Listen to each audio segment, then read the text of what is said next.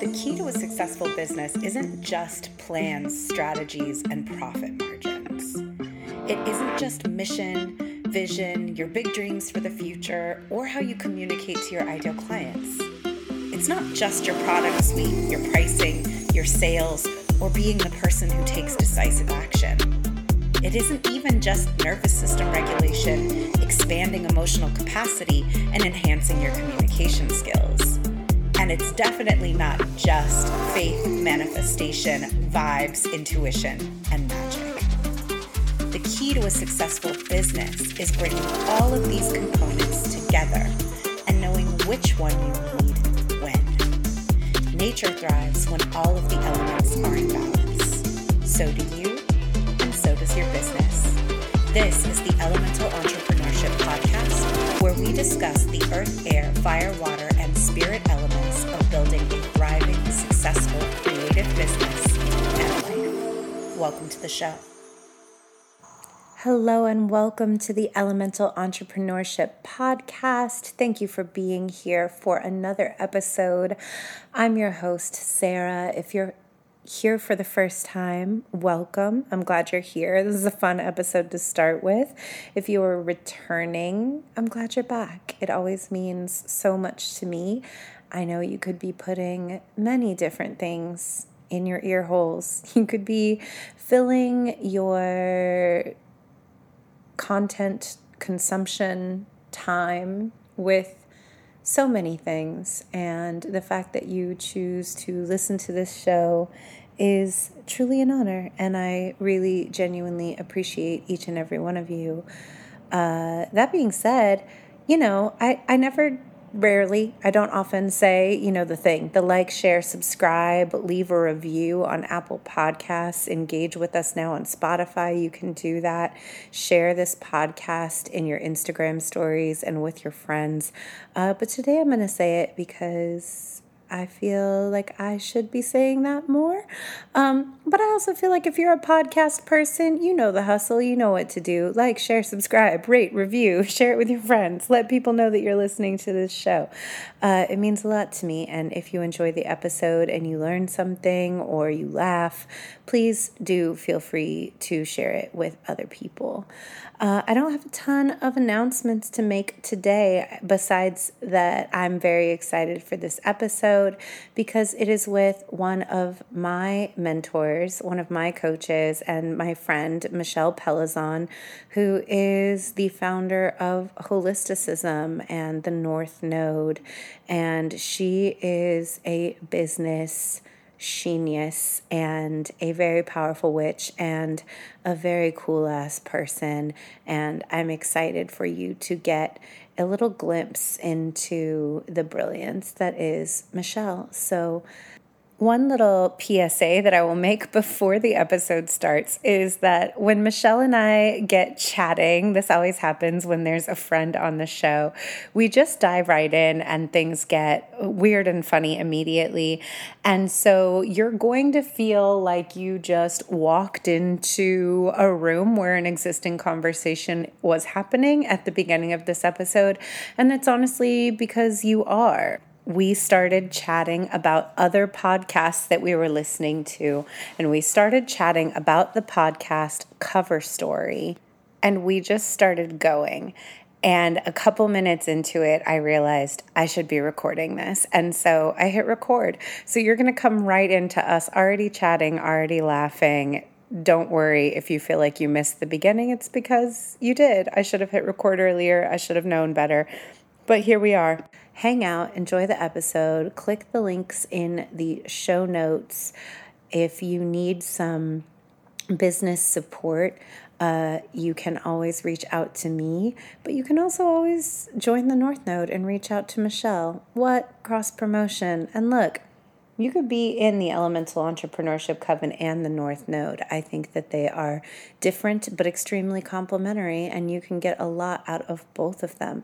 So, only collaboration around here. Enjoy the episode.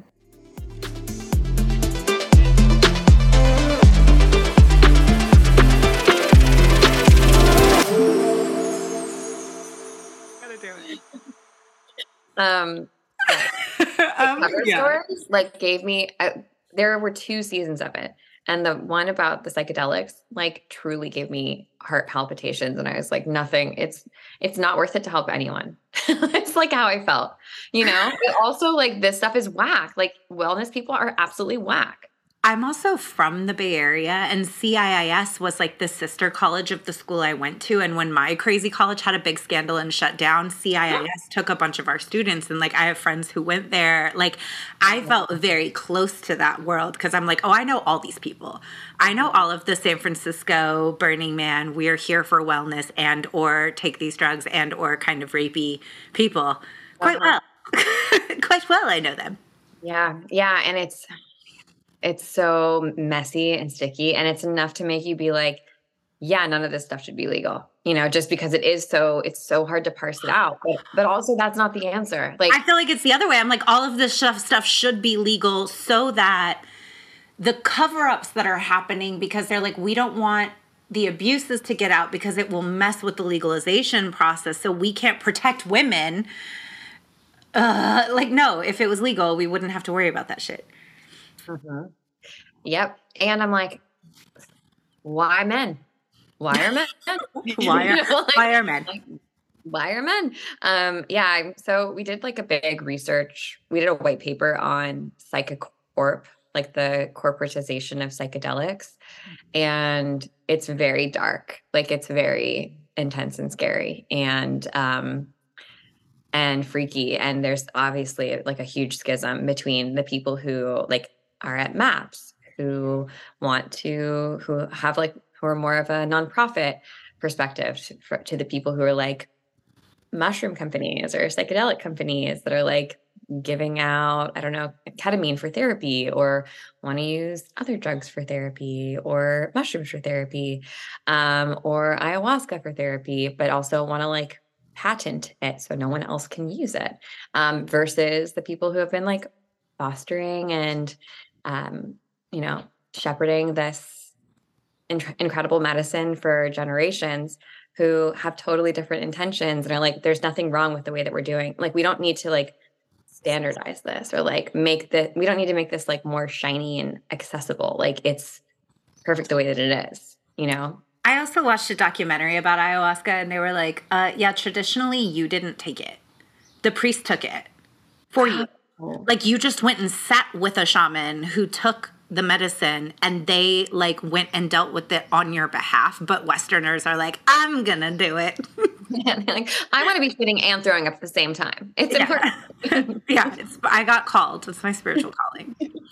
Yeah. I feel like I'm showing my ass on this because I clearly have opinions, but I also have not tried. I haven't tried ayahuasca. So, I feel like I can't really be judgmental of it. And I know it's been incredibly healing for lots of people. And I'm definitely not bagging on the medicine. I think the medicine is incredible. I just think that like the way that it's been corporatized is a little hard. Same. All of that. Agreed. And that weird line of wanting things to be legalized and protected and not, and quote unquote standardized in the way of like, you're not going to risk falling in with someone who is kind of a charlatan and says that they can get you into a plant medicine ceremony and gives you some kind of concoction of like drugs that you don't know what they are and you're going to get really sick. We don't want that to happen to people. And also, we don't want it to be owned by a corporation. And hello, Bonnie, the pupper has understood that. I love it when there's animals on the podcast. My cats are frequent guests. Stand up like this, so she must really want to be involved today. Yeah. Hi, baby. So let's rewind. We're doing this in the most squiggle-brained way possible, and I love it. Everyone, today on the show, we have Michelle Pellizzon Lipsitz, a.k.a. the notorious NPL, head witch in charge of holisticism, host of the 12th House podcast and the Good For You podcast, carb architect, cake designer, bread choreographer, professional dancer, notion wizard, MILF, all-around baddie, dog mom. Normally I'm like cringing when people introduce me on a podcast, but this is great. I love it. You're getting the hostess of a mad dinner party, like incredibly stylish individual with tremendous taste. Yeah, okay. I think that's like a lot of very good things. Michelle, welcome to the show. Thank you so much. Thanks for having me. I'm honored. I mean, you just hyped me up for the next month, so I'm feeling great. I'm feeling great about being here. I do think you should add carb architect to your bio, your professional bio. Because I feel like a carb architect sometimes, because I also have massive carb failures where I'm like, why does this piece of bread taste like gum? Like, what's going on here? This is not right. You know, I can't wait until we can smell things through Instagram, because that's how I feel about your stories a lot of the time. One day. I'm like, I want to sniff it. What is this amazing bread thing that I'm seeing? I know. I've really embraced my like carb mommy status since having Rhodes, where I've always been a carb person, but I really went on a carb kick when I was pregnant. And now I can't quit it. Can't go back. Yeah. It's amazing. Those of us who are yeast intolerant salute you. So Michelle is a boss and a CEO, the owner of a very successful company, the host of 2 podcasts. But we're here to talk about the most important thing in a woman's life, her role as a wife. I'm kidding. I'm kidding. I was thinking about that earlier, and I was like, I'm going to get so canceled if I say that I'm doing it. Don't worry. Feminism entirely intact. But I want to share that recently Michelle and I were having a conversation, and she told me that the biggest thing she's learned about being married is that her husband's life is none of her business. And I was like, pause, we're doing a podcast about this. This is the best thing I've ever heard in my life. I'm sure everyone wants to talk to you about business. I want to talk to you about that. I love talking about love and relationships. And like, listen, this is my first time doing this. This is my first time being married to Ethan. So, you know, I'm not like an expert at it. So I can just share like what's been hard for me and where our relationship is now. But yeah, that was like one of my biggest, I'm a triple water, Pisces, Sun, Cancer, Rising, Scorpio, Moon. I like love.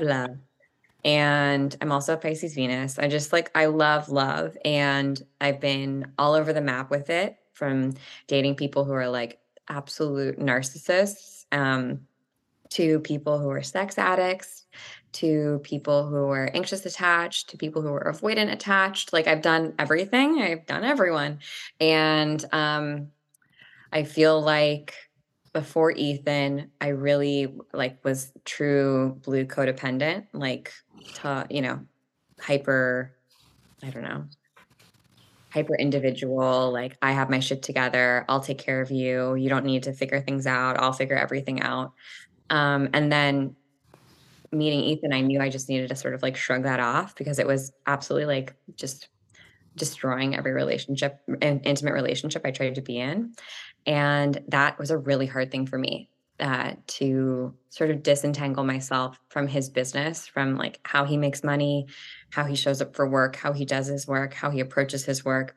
It's none of my business. And what is my business is when it affects me and our life together and our ability to plan the future. But like, if I'm really honest with myself, that's maybe 5% of the time, like truly. And yeah, sometimes that's really hard, but my therapist used to like ride me for that. She would just be like, it's none of your business. It's none of your business how he does his work.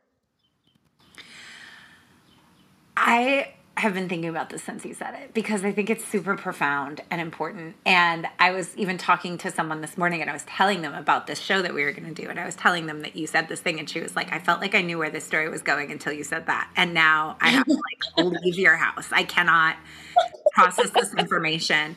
And she was like, oh, imagine the amount of shame she doesn't have. And I was like, what do you mean? And she said something interesting, which is like, I feel like if I'm watching someone do something wrong, right? Which we already start there. I'm watching someone do something wrong, and I know it's going to work out bad for them. If I don't step in and offer to help, then if it goes bad, my stuff will kick in and say it's my fault, because I should have been able to help them and I should have stopped them. And I was like, well, you probably have more codependency than we're prepared to talk about in this conversation. Because I don't have that one. I don't have that I should have stepped in and helped, and because I didn't, it was my fault. But I do think that for a lot of people who are, first of all, bosses in their own right, like actually bosses, like run things, have teams, build things themselves. Also my directors, right? Like we have such a honed sense of like how things should go, quote unquote, how we want to see things go, the most efficient way to do things. And we have, most of us, worked really hard to get comfortable directing and being in that role and expressing our sense of clarity on how we want to see things done. And then when we blend that with any type of codependence, or even just bring it into a relationship space and be like, I coach people all day, every day. I support people all day, every day. I lead a team all day, every day. And then I come home and I have to like flip a switch in my brain where I'm not looking at your life or work or what you're doing through the lens of my, don't put that over there. Why are you putting that? That doesn't go there. Don't do that. Like I can't do that to you without becoming your boss in a way that also will kill our relationship. And like you, okay. And I don't enjoy like being a leader. I don't enjoy it. I don't like it. Like, I don't like being a boss of other people. I am so much better at it than I used to be. I don't like managing people. It is not where my strength is. Like my strength is like being in my little hobbit hole in my cave. Literally, I love caves, and doing my work and by myself. Like I'm awesome there. It's such a growth edge for me to like be with people, and I don't want my relationship to always like provide a growth edge for me. I would like it to be like a safe landing space, and of course a challenge is good, but like, I don't want it to constantly be challenging me. Like, I want to be able to breathe. And the last thing that I want to do is like manage my partner. Absolutely. The last thing I want to do is manage them. I feel exactly the same way. And I also find that it's challenging as someone who enjoys being in like a really submissive feminine role in relationship, which always surprises people. But I tell people all the time, I'm like, I have to make a bazillion decisions a day. Like, the most value you can add to my life is to take decisions off my plate. I don't fucking care where we eat. I don't care what movie we see. I don't care. Like, tell me what time to be ready. I do not care. It's such a vacation to get to be like, make choice. Like, please make choices. Please. And then also the challenge of that is I'm like, but don't make bad ones. I was gonna say, and that's the hard part. Yep. Yeah, exactly. And like, yeah, that is, I feel like a big thing for a lot of women who are entrepreneurs, who are in charge, who are like mothers to their business, right? They're mommy, and they make all the choices, and everyone comes to them with the problems, and they are solving things all day long. And then you don't want to go home and like have to solve more problems for other people. But also, like, no one asked for it. That's the big thing about codependency, right? Like, no one asked you. No one asked for your help. No one asked you to do that. No one asked for your opinion even. You just like gave it, and then you got upset when people didn't listen to it. But no one asked for it in the first place. And for me, I'm a projector in human design, so I think that I know everything. And I also have ADHD. And something that really helped my relationship was understanding that I work in a completely different way than my husband, who is not neurodivergent. And my way, even though it is better for me, is not necessarily better for him. Our brains are literally different. Like, what works for me will not work for him the same way. And I know that that's maybe like obvious when I say it out loud. They're like, of course, different things work for different people. But like, I have so hacked this system and this system, meaning my brain, and like my way of doing things to make it the easiest and get the best results. And I've spent 30 years doing that, right? That when I see someone else struggling with the same things that I used to struggle with, I just want to give them the answers and be like, but I already did the hard part. Like, I already suffered so that you don't have to suffer. When in reality, like, they actually kind of do. Like they actually do kind of have to suffer and figure out their own way to do things. And something that because my way won't necessarily work for them, especially because our brains are made up completely differently. And I have to remind myself all the time that I need to trust in the dignity of others' timing. Like I need to give people the dignity to have spaciousness to figure out their stuff and to like muddle through the stuff, as opposed to like giving them a cheat code, which robs them of the opportunity to like develop who they are, and like understand who they are. And I especially don't want to do that to my partner. Like I want him to know who he is deeply, like, and continue to like a fine wine, get better and better with age. Does that make sense? It really just like does. No, I think it's beautiful. And I think the other thing that's really interesting about that is that like what you also just described in terms of like, I struggled so that you don't have to, I have the cheat code, is the essence of the marketing for the work that we do. Like that's what I do at work. Like at work, I'm like, hey, I've made every single mistake possible so that you don't have to. And if you come over here and pay me, I will give you the cheat code and tell you how to avoid that. It's also how I feel as a dance teacher. I'm like, oh yes, like the reason I'm a great teacher in dance is not because I'm a natural. It's because I've had to work so hard for everything that I'm like, I have 20 million ways to describe how to do a plie because I had to work really hard to figure this out. Quote Taylor Swift, I've never been natural. All I do is try. Like that's I'm not, nothing comes easy to me. Like I am a striver, if you will. Yeah. I definitely. And yeah, I think there is something so, what am I coming to? It's about context is what I'm feeling. There's something so important about understanding context and place for our skill sets and knowing that like the thing that is so valuable and brilliant in my work is not the thing that's valuable and brilliant in all of my relationships. Like my coaching doesn't go in my friendships. Like I am like delivered from giving my friends advice. I swear. Like I am just sitting there listening. I'm like, damn, that sucks. Wow, that's crazy.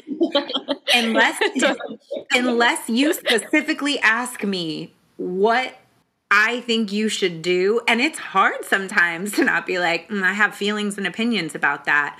But to sit there and be like, damn, that sucks. Wow, that's crazy. Can't believe that happened. And not want to jump in. I mean, I try to be a good friend because I do think it's important with friends to like call each other in when you see each other straying or like making observations of like, I hear something in that you might want to reflect on. Can I share that with you? So every once in a while I might be like, ooh, there's something in there that feels uncomfortable. But like, I really try to stay out of that with my friends. Mm-hmm. And I think being able to stay out of that with our families, being able to stay out of that in our, like, every time I have found myself in a place where I'm like, I am coaching my partner through being in a relationship with me, I already know it is on track toward disaster. I don't want to have to teach someone how to be in relationship. Well, because also like, it doesn't give you any space either to grow. Like I'm not perfect at being in a relationship. I'm not perfect at running a business. I don't have all the answers, but if you put me on this pedestal of like, well, I'm the one who knows, I'm the one who has it together, I'm the one who knows the answers, then I'm never allowed to be wrong. And that is a horrible, that means I'm never allowed to grow and change my mind. And like, that's not the point of being in a relationship for me. I want to grow together and challenge each other together and support each other so that we can like continue to expand into our fullness in life. And I guess the question is like, is it contractive or is it expansive? It comes up more than like, I don't know, should I coach this person? For me, like, should I coach this person or not? Like, does it feel expansive for both of us or does it feel like a bit icky, Yeah. I think there's also something for us recovering codependence in noticing when what's really happening is our hypervigilance or our desire to soothe our own anxiety Like watching someone do something that I am worried is going to go badly produces anxiety for me because I have a history of like, I'm the person who's going to have to fix this if it all breaks down. And so I'm trying to prevent it from all breaking down, because if it really becomes a disaster, it's going to be me who has to solve that problem. And like, first of all, having partners where like they're not going to bring disaster to your doorstep, and trusting that they won't. But noticing when it's like, oh, this is me kind of future casting in a negative way and jumping in and trying to prevent a big problem that's like not mine to solve either now or in the future. Mm-hmm. Yep. That's exactly right. And so my relationship, to give some context, my husband has brain cancer. He has an anaplastic astrocytoma, and he was diagnosed a year before we got together. He had brain surgery, chemo, radiation, all that stuff. And he gets a brain scan he used to get one every 3 months. Now he gets one every 6 months. He just had a clear scan, which is awesome. He has a brain tumor, and it's up there in his noggin, and it will never be in remission. So it's always something that we have to like be conscientious of. And when I notice my anxiety flaring of like, well, why isn't he working more? Or I don't think he's spending his time the way that he should be spending his time. Or I need him to do XYZ thing. I need him to pull his weight more with the chores or whatever. I go back and I'm like, okay, is that actually true? Is that like actually the thing? What is the thing? Because my thing in this relationship is so easy. It's like so blatantly clear that it's abandonment, right? Like, I don't want to be the only one left here. I don't want him to leave me, like as in expire from this planet and die and leave me here alone and leave me here with our son and this house and the rest of my life to live without him. I don't want that to happen. And I think that that's probably like the core wounding or the core fear for all of us, right? Is that we don't want to be left behind. We don't want to be alone. We don't want that other person to die. We don't want to die, right?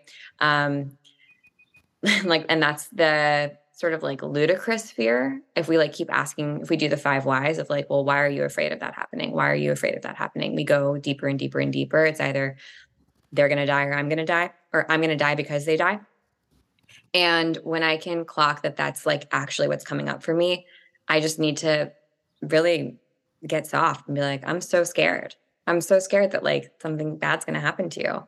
And the truth is like anything could happen to anyone. Anyone's partner could keel over and I don't know, kick the bucket tomorrow, be the healthiest person have previously been the healthiest person on the planet. Like none of us are immune to it. Death is at every single doorstep. It just rings the doorbell at a different time for all of us. So I'm getting long-winded here, but that really helps me like honor what's true, because sometimes like it is my business when he is getting into something, and it does really impact us and my ability to show up in our relationship and for us to be together and share a life together. Like for example, when unexamined money stuff comes up, like around, let's say, going on a vacation or buying a house or where we're going to send our kid to school. And if he's acting out of a place of scarcity and he hasn't done his work around money, and I feel like I have, or like we're on a different level, we're not speaking the same language, that does impact my life. That does impact how I make my choices. So that's when I feel like I have the opportunity to be like, here's what's happening. We got to address this somehow. I don't know how we're going to address it, but let's figure it out. There are so many things that you brought up there that I want to double click on. One, I want to work backwards. I think the genius thing of like, I'm noticing that we're at a different level on this, and this needs to be addressed somehow. I don't know how, but we're going to figure it out. That's also a place where many people jump into coaching or teaching or leading or guiding. And I think the thing of like, it's okay for us to notice when there's a gap, right? A developmental gap in any way between us and another person, and to reflect that to that person and then ask, right? For my safety, for our growth, it would help me so much if you would do some work toward evening out that gap and then to let that go. which is like so hard. It's so hard, right? Like I've been in situations where I've had to ask a partner to go to therapy and been like, Yep. our relationship won't last if you don't get some help on addressing these issues. And I can't take the lead on it. I can't go do the research for you. I can't go find you a therapist. I can't make the appointment. I can't, right? Like all I can do is say, I see this gap and I see the way that this is going to affect our relationship if it goes on unaddressed, and then to take our hands off of it. And I think that that's a really hard edge for a lot of people. Again, getting into that processing of like, what's the fear? And it's like, well, the fear on the other end is that the person will refuse, right? That they'll say no, that they'll refuse to do that work, that they won't rise to meet you, that they'll fight you on it. And for some of us, it's like, I don't even want to suggest that they do the work because I'm afraid they're going to say no. So I just jump right into trying to lead us through the work. Right. Yeah. You're afraid you're going to get rejected because you're also in a way, it's kind of an ultimatum, right? Where you're like, listen, you have to do this, or like, we can't progress this relationship. And it's unspoken that you're only in relationships that progress, right? You're not like looking for something that's going to be static. You want to continue to evolve. It doesn't mean at an exponential rate, but like, you can't just be like dead in the water. So you are kind of giving someone an ultimatum, it never feels good to do that, in my opinion. Like I hate like forcing it feels like it's often forcing something. And like, you have to advocate for yourself and know what you're capable of and what you're not capable of. And sometimes like we're capable of saying, I can continue at this for the next 2 years as long as you do some work. And I'm happy to like give you the space and time. But by the time we do XYZ thing, or the time I'm at this place in my life, I want to feel differently about this. And that doesn't mean it needs to be completely solved or fixed. It just like, it has to evolve in some way, you know? Yeah. And I think that knowing how long we can endure in something timeline is really critical too. And I think that there's another thing around this ultimatum piece, which is like the edge of an ultimatum and a boundary, right? And a lot of times for me, it's like, as someone's partner, you're committing to each other that I'm going to do what's required to keep your heart safe. Mm-hmm. And if what you're identifying in a gap is like, hey, this is a door, and a door that's left open and a window that's left unlocked. You know, like I need you to go shore this up because this is a way that you're leaving me exposed, that you're leaving me vulnerable, that my heart's not be able to be safe in this relationship because there's this thing that needs to be tended to and I can't tend it.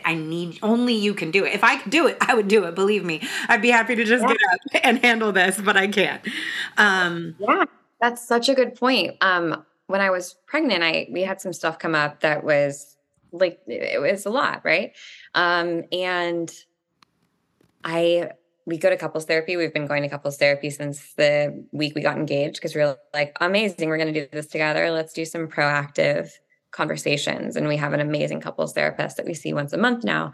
But I had to ask, like, I can't do this anymore in our relationship, this certain thing that had been my role. Like, I can't even remember what it was. Like, I can't be responsible for, let's say, the emotional labor of planning all of our outings together and planning everything with our friends and cooking. Like, I don't have the spaciousness to do that anymore. And I was feeling really not at home in my body because I was like really sick for most of my pregnancy. And the self-confidence that I had it diminished. And that was one of my requests to Ethan. I basically was just like, I can't do this for myself right now. And I need your help. Like, I need you to help me feel good about who I am. And like, I need you to hype me up. And normally I would not ask that of you. Like, I know I'm hot shit, but like, I'm not feeling great right now. I'm not feeling like myself. And I need you to like come in and support me during this time. And I know that's me stuff. And I'm requesting your help right now. And I think it's kind of that what you were saying just kind of reminded me of that, like owning that, yeah, I can't like continue, let's say, at this pace if you're not going to therapy because it's really triggering to me because my own trauma is coming up. It's not because you're like an evil person. It's because I'm reacting from my past experiences, from my unhealed stuff to what's unhealed in you. And like, that's hard. Like Yeah. love is acknowledging each other's traumas, right? I think to add on that, I would say I think love is love when you're talking about the verb of like, I'm going to be in love with you actively in a relationship, acknowledging each other's traumas and deciding that you're going to protect each other's nervous systems. Like, if you see that a way that you're being in the world is constantly activating to me, even if it's not to the level of being triggered, but it's constantly activating to me, and you're my partner and you want to protect my nervous system, if you want to bring peace to my life through the way that you're living your life, being like, ooh, I see that the way that I'm handling this thing, I see my messy money stuff, I see that like my anger stuff, I see the way I interact with alcohol, right? Like these are just common ones that come up in relationship. There's something about the way I'm being that may have been fine when I was single, that now that I'm partnered to you, it gives you anxiety. It puts you on edge. It makes you feel unsafe. And as someone who is pledging to love you, one of the healthiest things I can do for you is look at that stuff and see, can I change the way I'm being in this area so that it doesn't bring anxiety into my relationship with my partner? And so I'm still in authenticity, or like I'm not shutting parts of myself down in order to make someone else more comfortable. And that's such a like fine line to sort of tread. Someone once told me the difference is compromise versus sacrifice. Compromise is when you're coming together, and sacrifice is when you're completely shutting down your needs, wants, desires, and giving over to the other person. And sacrifice breeds resentment and contempt eventually. And I think the compromise piece, it's great because it's double-sided, right? Versus sacrifice is one-sided. Only one person is like doing the work or moving towards a solution. And that always helps me come back into focus. Like, okay, does this feel like a sacrifice or a compromise? If it feels like a sacrifice, then how can we make it feel like a compromise? Because you just know it, like in your gut and your butt, right? When it's a sacrifice versus a compromise. And I think there's also something, because like definitely we're not wanting to ask people to give up something. I think it's like a thing of like, sacrifice. Are you giving up something? But also like, is this something that works for you that's making you happy? Or is it something that's not working for you that wasn't making you happy that you're kind of numb and unconscious to, and it worked for you as a single person to be numb and unconscious to it? And now there's a mirror to it because there's another person here being like, wow, the way that you, like, I had an ex who used to drive drunk a lot, and he had gotten DUIs, and he had like a really bad car accident where he woke up in the hospital, and he worked in nightlife, and he would come home really, really drunk. And every time he did it, I was like, now I'm at a point where when you go to work, I have anxiety all night long because I'm not going to be calm until you're back in the house. And knowing that you're probably going to end your night driving drunk makes me so nervous, and it's so reckless and it's so dangerous. And you're talking about wanting to marry me and like wanting to build this life together, and you're doing this behavior that it's not serving you. And you have this kind of, every time I do it and nothing bad happens, it reinforces my idea that it's not that big a deal. But it is a really big deal. He also turned out to be a narcissist, but those like risky, like super risky behaviors, like there's a lot of crossover for those of y'all who don't like obsessively listen to narcissist podcasts with narcissism and like, speeding, driving drunk, like risk-taking behaviors, because they don't feel a lot, so they like to do those things that like increase the adrenaline and make them feel like they're getting away with stuff. But that was the thing where I was like, it's not like this thing that I'm asking that you look at is something that's like a great healthy thing that works for you in your life. It's just something that when you were single, no one was here to be like, it's actually terrifying that you do this all the time. Not just for you, but like you could kill somebody, and maybe we should consider that that's not a great way to live. And I think what's really hard and scary, I know has been hard and scary for me, and I've heard this from other people as well, is the level of crushing disappointment when you bring something like that to someone and you're like, can you choose my safety, my health in this relationship, our future together, our relationship over this behavior that ultimately is not healthy for you either. And they're like, no. Right. I would literally rather stay unconscious in this thing than rise to this reflection. And like, I would actually rather make you a villain or a bad guy or push you away and then later go on to tell the story that like you were controlling or something like that. Then look at this thing that you're bringing to the relationship. And I know that that's nothing close to what you have in your marriage or you wouldn't be married to him. But I'm saying for other people who might have experienced that, we get into discernment, right? Always when you're talking about the things that can be none of your business and the things that can't. Yes. Circle back to our original thesis that like the fact that my partner drives drunk can't necessarily be none of my business all the time because it actually is community business. It's everyone's business. You're on the road, a menace. Yeah, absolutely. And I think part of it is like knowing when are situations where you have your own back, right? Which I think a lot of the time like comes back to financial safety, at least for me, right? Like, am I going to be okay? Like, am I going to be okay? Am I going to be okay? Am I going to be okay? And I know that like, of course I'm going to be fine. I have my own back here. I know what to do. I know how to solve a problem when it comes up. And I also know how to ask for help. And if I need to, if life happened in that way, like I know that I would be fine. I'm blessedly in the position where I would be okay. So my fear, because like anger, right, it's usually just fear. Like at the underneath it, like what's coming up for us is that we're just scared. We're not actually angry.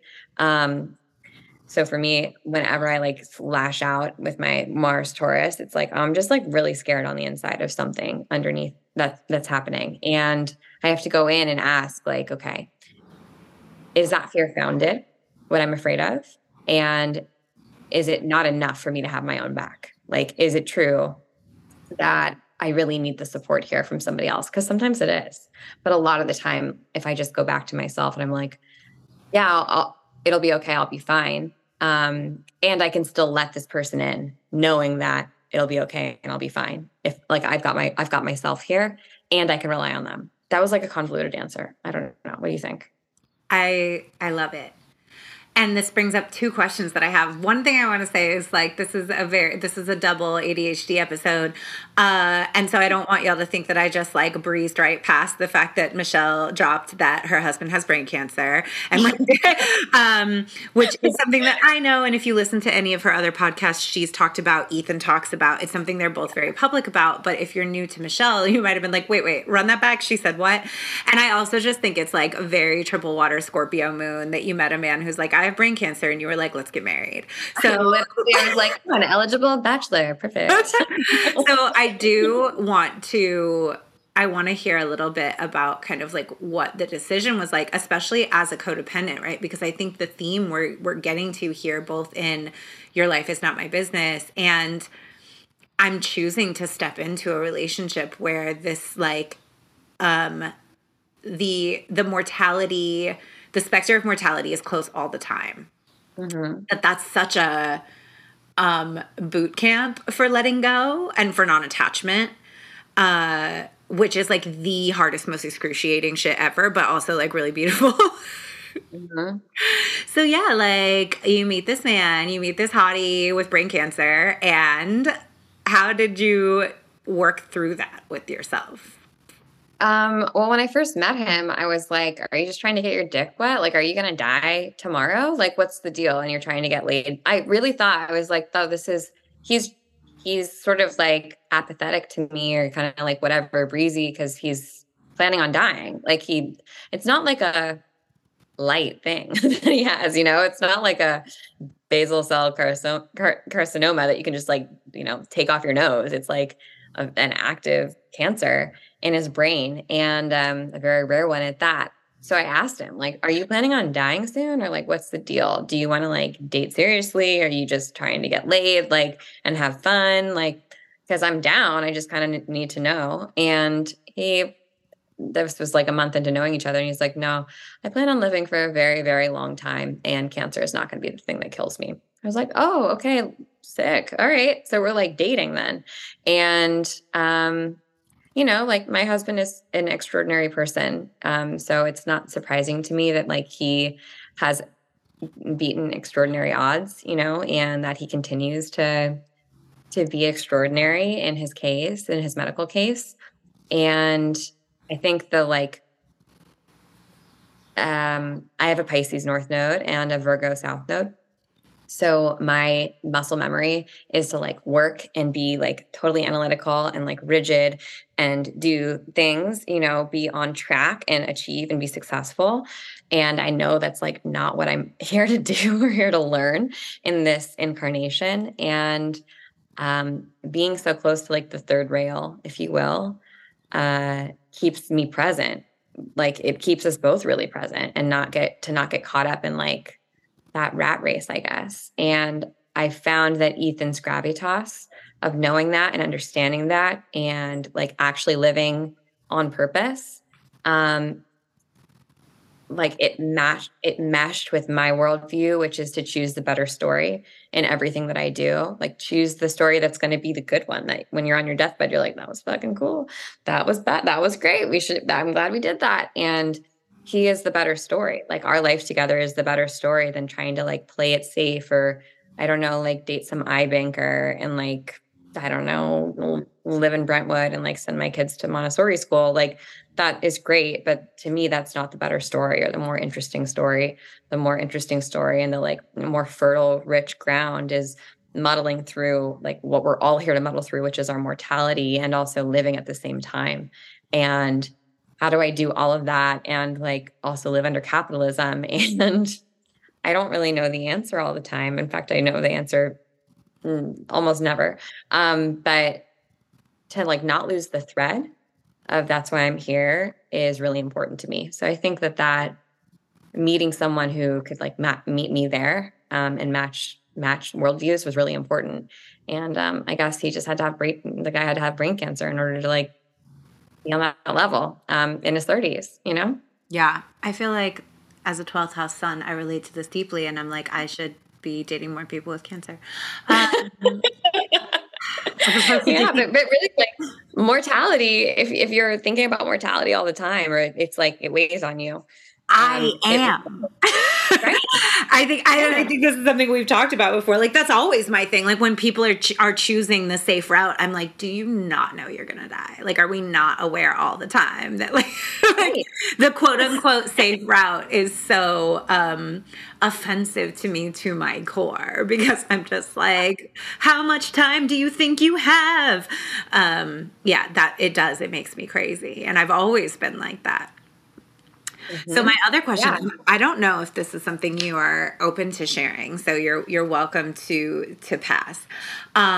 Fuck, marry, kill. No, I'm just kidding. Like, ask about my sex. Talk about it for sure. No, I was gonna ask a question about money and marriage as someone who has money stuff and like anxiety related to like, am I gonna be okay financially? And you're also the owner of a business. When y'all got engaged, were you like, we're prenupping, we're keeping our money separate? Like, how were you about money with him? 100%. Yeah. Of course we signed a prenup. And like, we did that out of love. I mean, marriage is a contract. Yes. So like, why would I be afraid of signing another contract? Like, which is the prenup. I also feel really good that like nothing's going to happen in our relationship. So that was like nothing to me. It wasn't a big deal to sign a prenup. And I feel like creating energetic boundaries too is really healthy, you know, of like, this is what I'm coming in and laying all your cards on the table. Most people don't. Most people are like not upfront about what their financial situation is when they get married. They've never talked about it until like the shit hits the fan. So being able to literal say, like, anxiety. You said that and my heart started beating faster. My face got. I was like, oh, the idea of marrying someone and not knowing their financial situation makes me like, bleh. Oh my God, people don't know like how much in student loans their partner has often, you know, or like what their salary is actually, or what they're comfortable spending every month, or, you know, this, that, and the other thing. And I think that like how you commingle your finances is totally up to you. For us, it made sense for the things, we're both older, so the things that we've created separately of each other, like holisticism's mine. Like it's what I've built. And anything that we do together moving forward is, of course, like joint property, but that's my responsibility. Again, like the stuff that he made before is not my responsibility. Like the life that he built before is not my responsibility to uphold. What we built together is my responsibility, but it's none of my business. The other stuff, like I lay no claim to it. So like, why should I stress even for a second about it? You know what I mean? I feel so the same way about that. And I hope other people listening to this, I hope you're hearing this and taking comfort in it too, because I think that there is, for some people, there's still stigma around prenups. I think there's still like some stuff around like, you know, somehow that it's greedy or bad or inappropriate to want to protect what you've built. And if you're a business owner and you're coming into a relationship with a company you've built, even if that company isn't super lucrative when you come into the relationship, you do still have certain practical financial obligations for the company that should be, I think, separate from the contracts that you bring in your relationship. Like the same way that you have contracts in your business, you should have contracts to protect that business from any and all eventualities, including like one of you dying, right? Like in the same way we would have a will and a trust. And like I, as a single person, have things laid out for like what happens to my company if I'm not here. That's like a really important thing for us all to be thinking about. And I just think that it is a shame how many people still feel like it is somehow unromantic or a disservice to their relationship to not have these really practical financial conversations. Also, like, I'm a child of divorce, and like my dad was divorced more than once. And I read some stat once, and I don't know if it's still true, but back in the day, it was something that like 90% of the marriages that end in divorce over disagreements about money and finances. And then it was something like 75% of second marriages that end in divorce end over disagreements about children from the first marriage and like ways to parent children from the first marriage. Which also totally makes sense to me, because I, at this point, just do not date people with children, like maybe unless their kids are like completely grown. But like if I'm dating someone and I don't agree with the way they parent their children, I'm like, oh, I have to get out of here. Because I'm not that kid's parent and there's nothing I can do about it. But I also don't respect you now as a person. Yeah. No, that's a lot of dynamics to that you can't really control, you know, that when you're going into a relationship with someone who has already been partnered and has children, and they're tied to that person for the rest of their life, you know, their ex-partner, because of their children. And yeah, that's just the long and short of it. Yeah, I think that prenups are like actually really sexy, and they are mutually protective. Like it's a way of saying, I want to protect you. Like I want to protect what you've created too, and respect what you've created, and respect that you had a life before me, and like that it was big, and that you've made like a lot of cool shit that I had nothing to do with. And like I can't take credit for. And I don't deserve to take credit for. And like, we're going to make amazing stuff together too. And we're going into, if you get married, you're going into a business partnership, right? Like, cause you're signing legal papers. So it's exactly the same thing that you do with a co-founder. Yeah. I feel that way too. And not just like going into a business partnership together on those contracts, but like something I think about a lot, back to the idea of context, is that when you're talking about monogamous life partnership with cohabitating, you're like, okay, we're going to be lovers, and we're going to be friends, and we're going to be roommates, and we're going to be business partners. We're potentially going to have like, you know, financial partnerships together. Like there are so many contexts that you're asking people to meet you in when you step into that kind of relationship, if that's what you choose.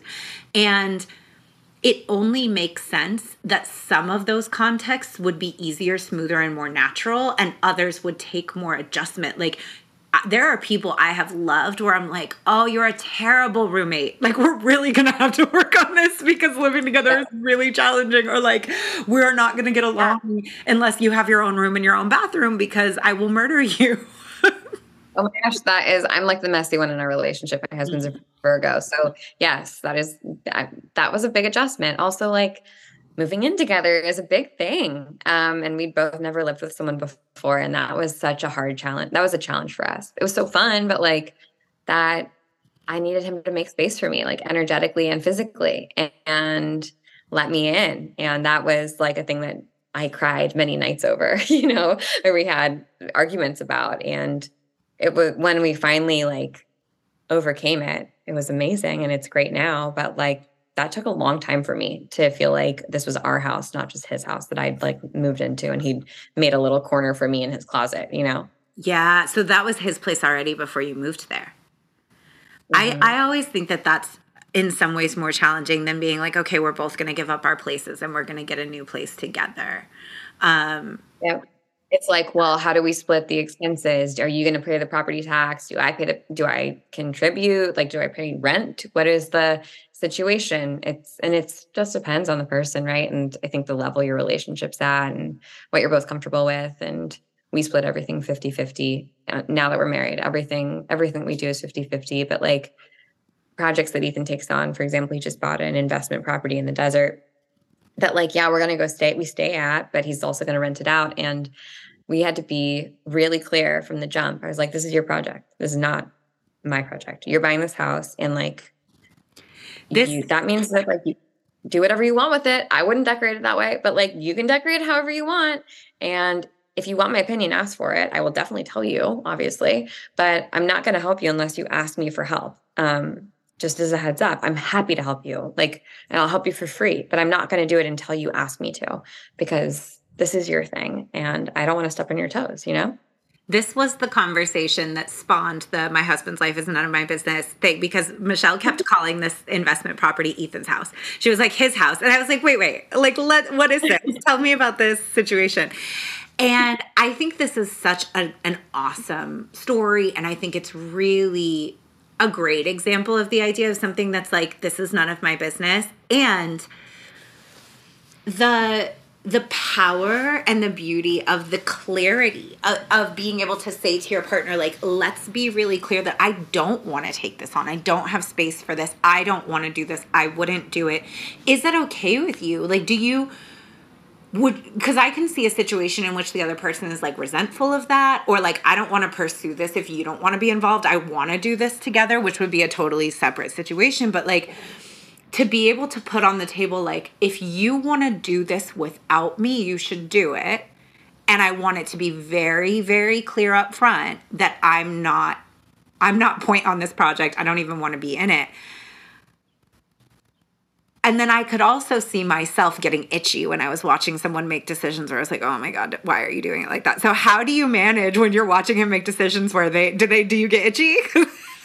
I used to, but now I'm like, not my circus, not my monkeys, like it's not, I wouldn't do it that way, but like, yeah, I wouldn't do a lot of things the way that Ethan does them, and they work out great for him, like we're just different people. And what I stress about is not what he stresses about, and vice versa.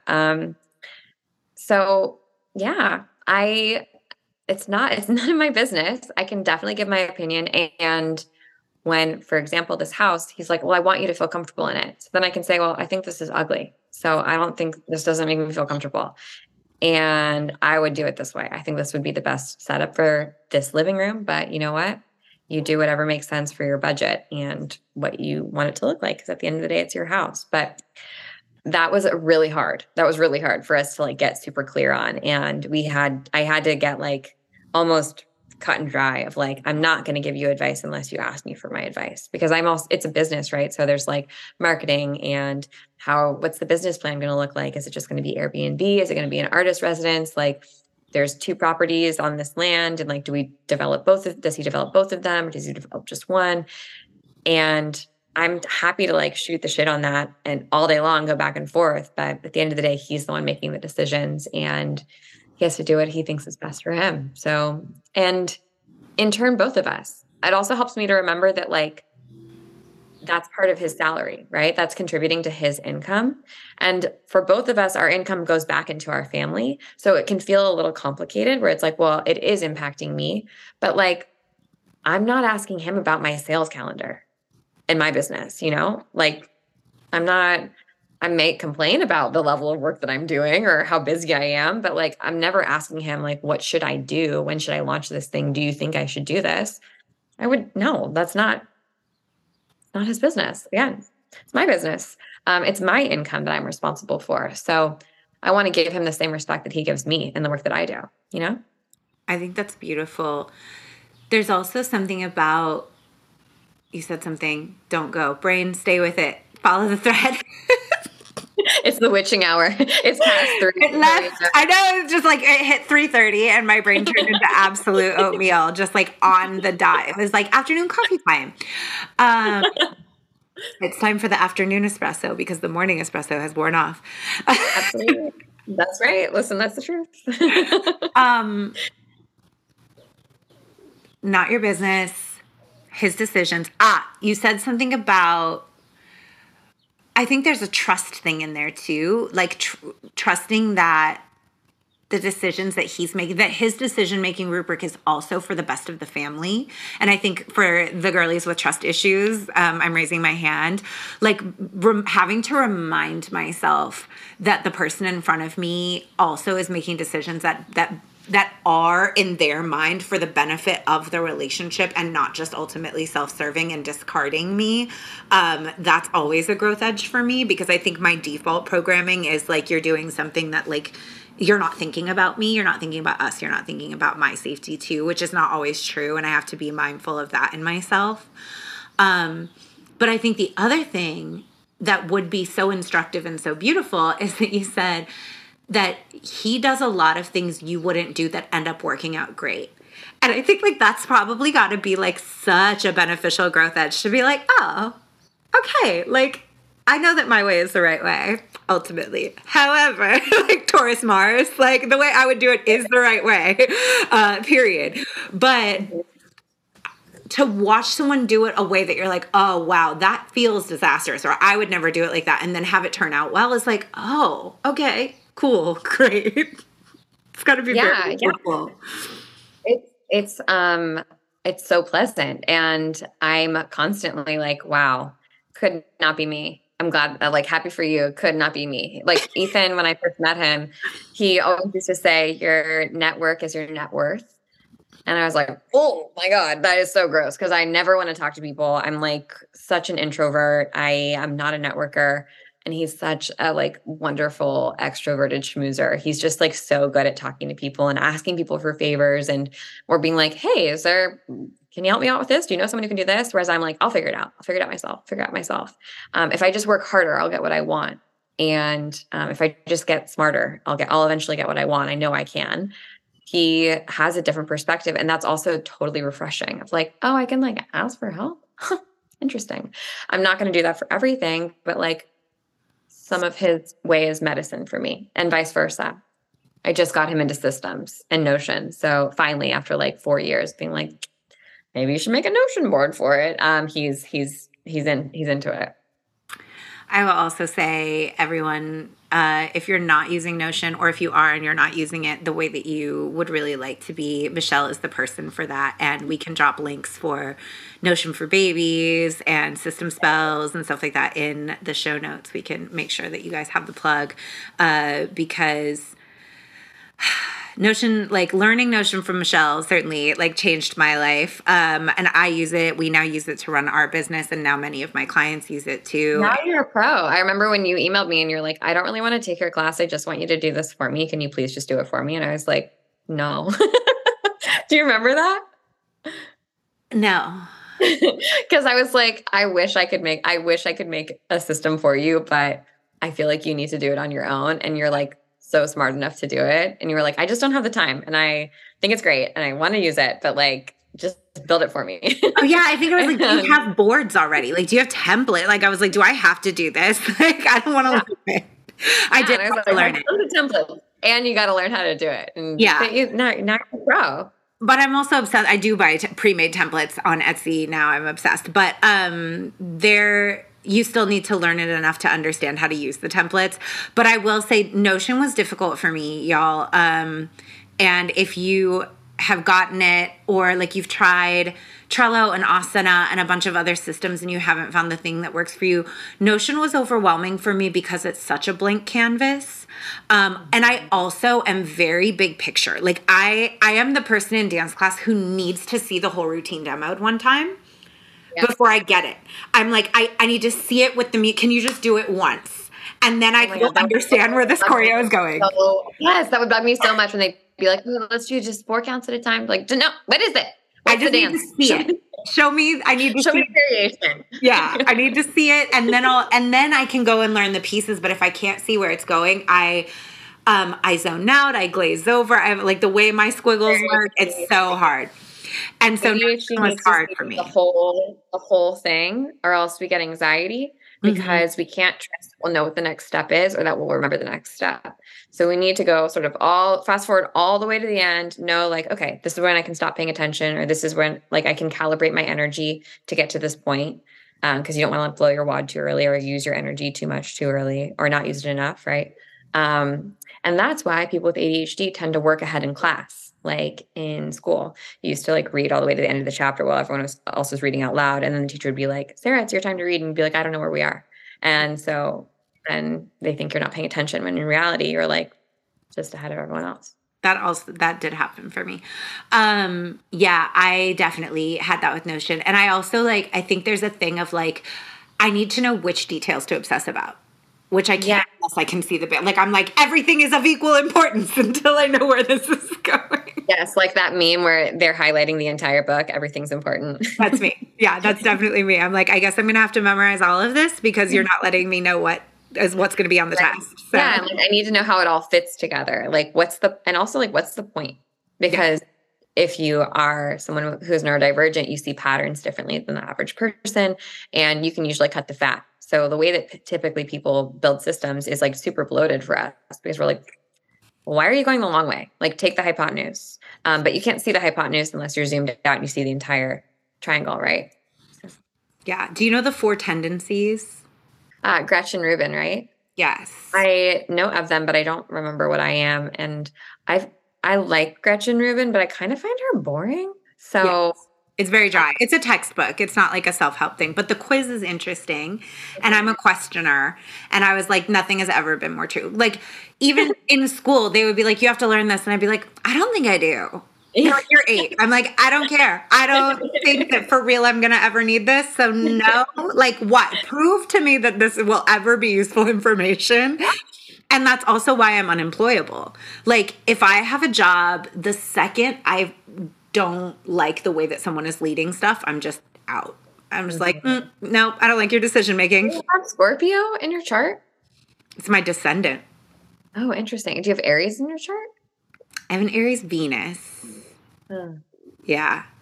But yeah, I just like, it's just deep. I'm like, if I am on board with Y, I'm 100% on board. If I'm not on board with Y, I'm 0% on board and I cannot make myself care. Yeah. Well, again, I think it goes back to like, what's the point of living? Like, what is the point of this? Like, what are we just like killing time?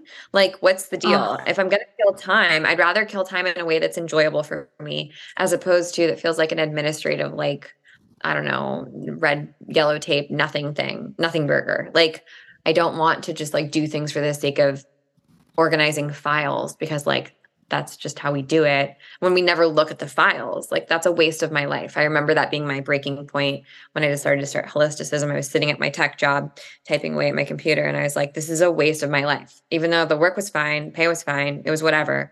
It's just like, this is a waste of my life. I just know it in my bones that this is a waste of my life. And I cannot allow myself to continue. Like, it's just not, I'd be out of integrity.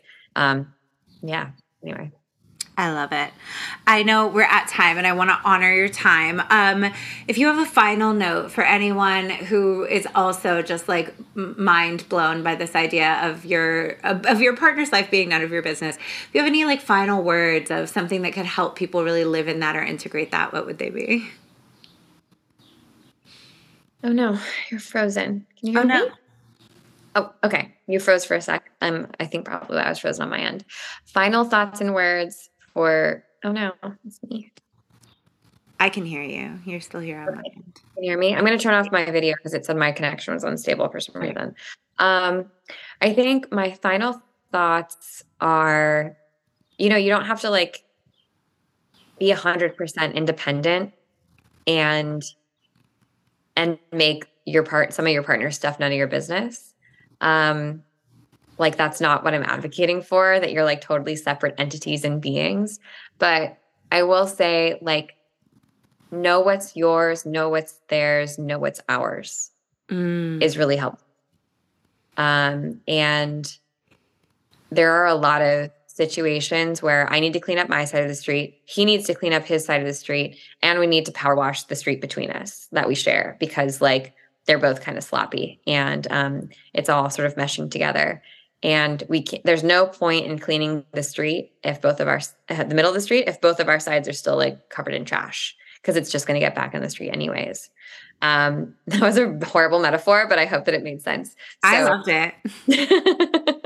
Yes. Mine, yours, ours. Like know if you can identify where something is coming from, and sometimes it's the Venn diagram of like all the above, then I think you can begin to tackle it together. But you're not just like singular and alone, all the time in a relationship. I'm not advocating for that, but I am advocating for minding your own business. This was so beautiful. Where can people find you? Just at Holisticism on Instagram and holisticism.com. And yeah, me, Michelle Pellizzon Lipsitz on Instagram. That's where I hang out a lot of sometimes, sometimes I don't.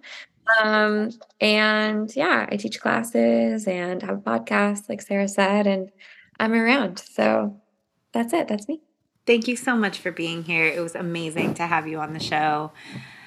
Okay, love you. Bye. That's our episode for today. Thank you, as always, for being here and for listening to the podcast. I know there are so many things that you could be doing with your time, so many things you could be listening to.